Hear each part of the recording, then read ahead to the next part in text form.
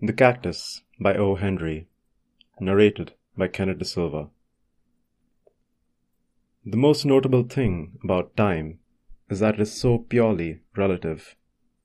A large amount of reminiscence is, by common consent, conceded to the drowning man. And it is not past belief that one may review an entire courtship while removing one's gloves. That is what Trisdale was doing, standing by a table in his bachelor apartments. On the table stood a singular-looking green plant in a red earthen jar.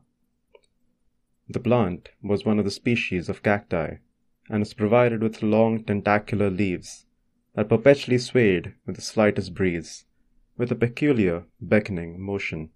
Trisdale's friend, the brother of the bride, stood at a sideboard, complaining at being allowed to drink alone. Both men were in evening dress. White favors, like stars upon their coats, shone through the gloom of the apartment. As he slowly unbuttoned his gloves, there passed through Trisdale's mind a swift, scarifying retrospect of the last few hours. It seemed that in his nostrils was still the scent of the flowers that had been banked in odorous masses about the church, and in his ears the low-pitched hum of 1,000 well-bred voices, the rustle of crisp garments, and most insistently recurring, the drawling words of the minister irrevocably binding her to another. From this last hopeless point of view he still strove, as if it had become a habit of his mind, to reach some conjecture as to why and how he had lost her.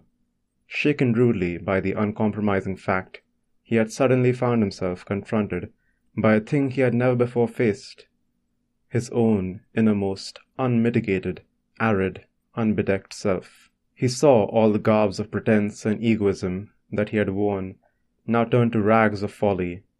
He shuddered at the thought that to others, before now, the garments of his soul must have appeared sorry and threadbare. Vanity and conceit? These were the joints in his armor. And how free from either she had always been. But why?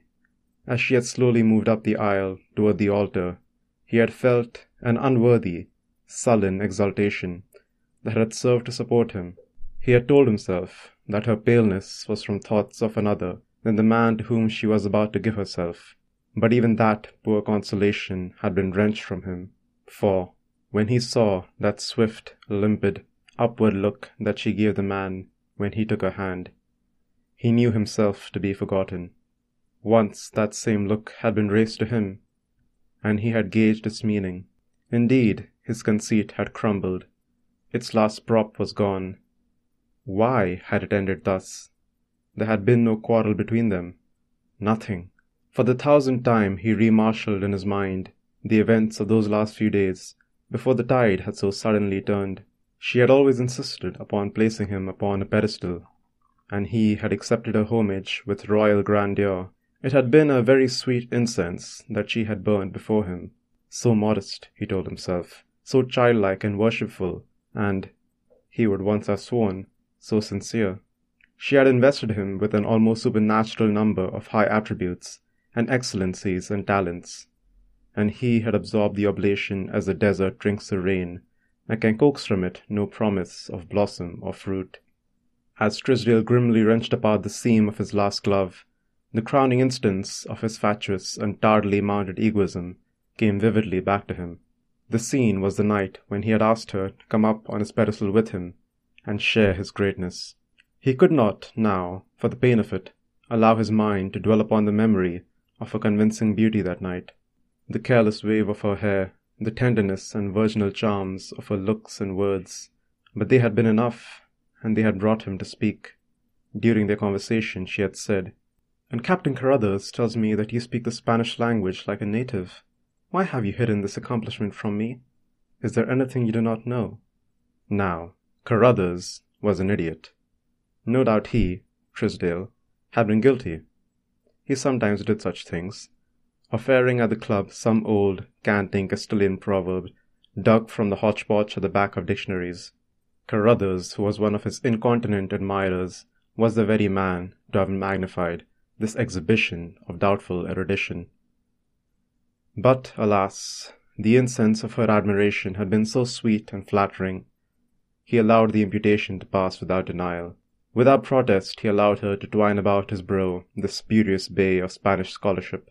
He let it grace his conquering head, and, among its soft convulsions, he did not feel the prick of the thorn that was to pierce him later.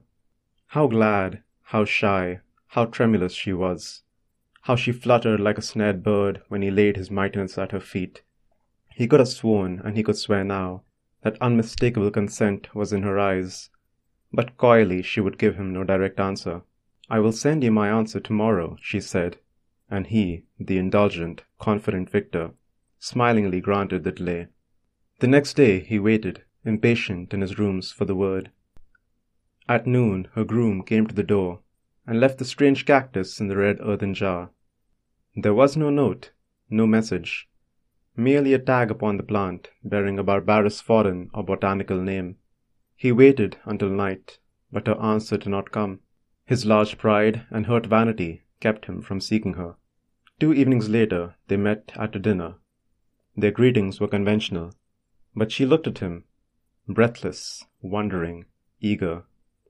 He was courteous, adamant, waiting her explanation. With womanly swiftness she took her cue from his manner, and turned to snow and ice. Thus, and wider from this on, they had drifted apart. Where was his fault? Who had been to blame? Humbled now, he sought the answer amid the ruins of his self-conceit. If the voice of the other man in the room, querulously intruding upon his thoughts, aroused him. "I say, Trisdale, what the deuce is the matter with you? You look unhappy, as if you yourself had been married instead of having acted merely as an accomplice. Look at me, another accessory, come 2,000 miles, on a garlicky, cockroachy banana steamer, all the way from South America, to connive at the sacrifice. Please, to observe how lightly my guilt rests upon my shoulders. Only little sister I had too, and now she's gone. Come now, take something to ease your conscience." "I don't drink just now, thanks," said Trisdale. "Your brandy," resumed the other, coming over and joining him, "is abominable. Run down to see me sometime at Punta Redonda, and try some of our stuff that old Garcia smuggles in. It's worth the trip. Hello, here's an old acquaintance. Wherever did you rake up this cactus, Trisdale?" "A present," said Trisdale, "from a friend." "Know the species?" "Very well. It's a tropical concern. See hundreds of him around Punta every day. Here's the name on this tag, tied to it.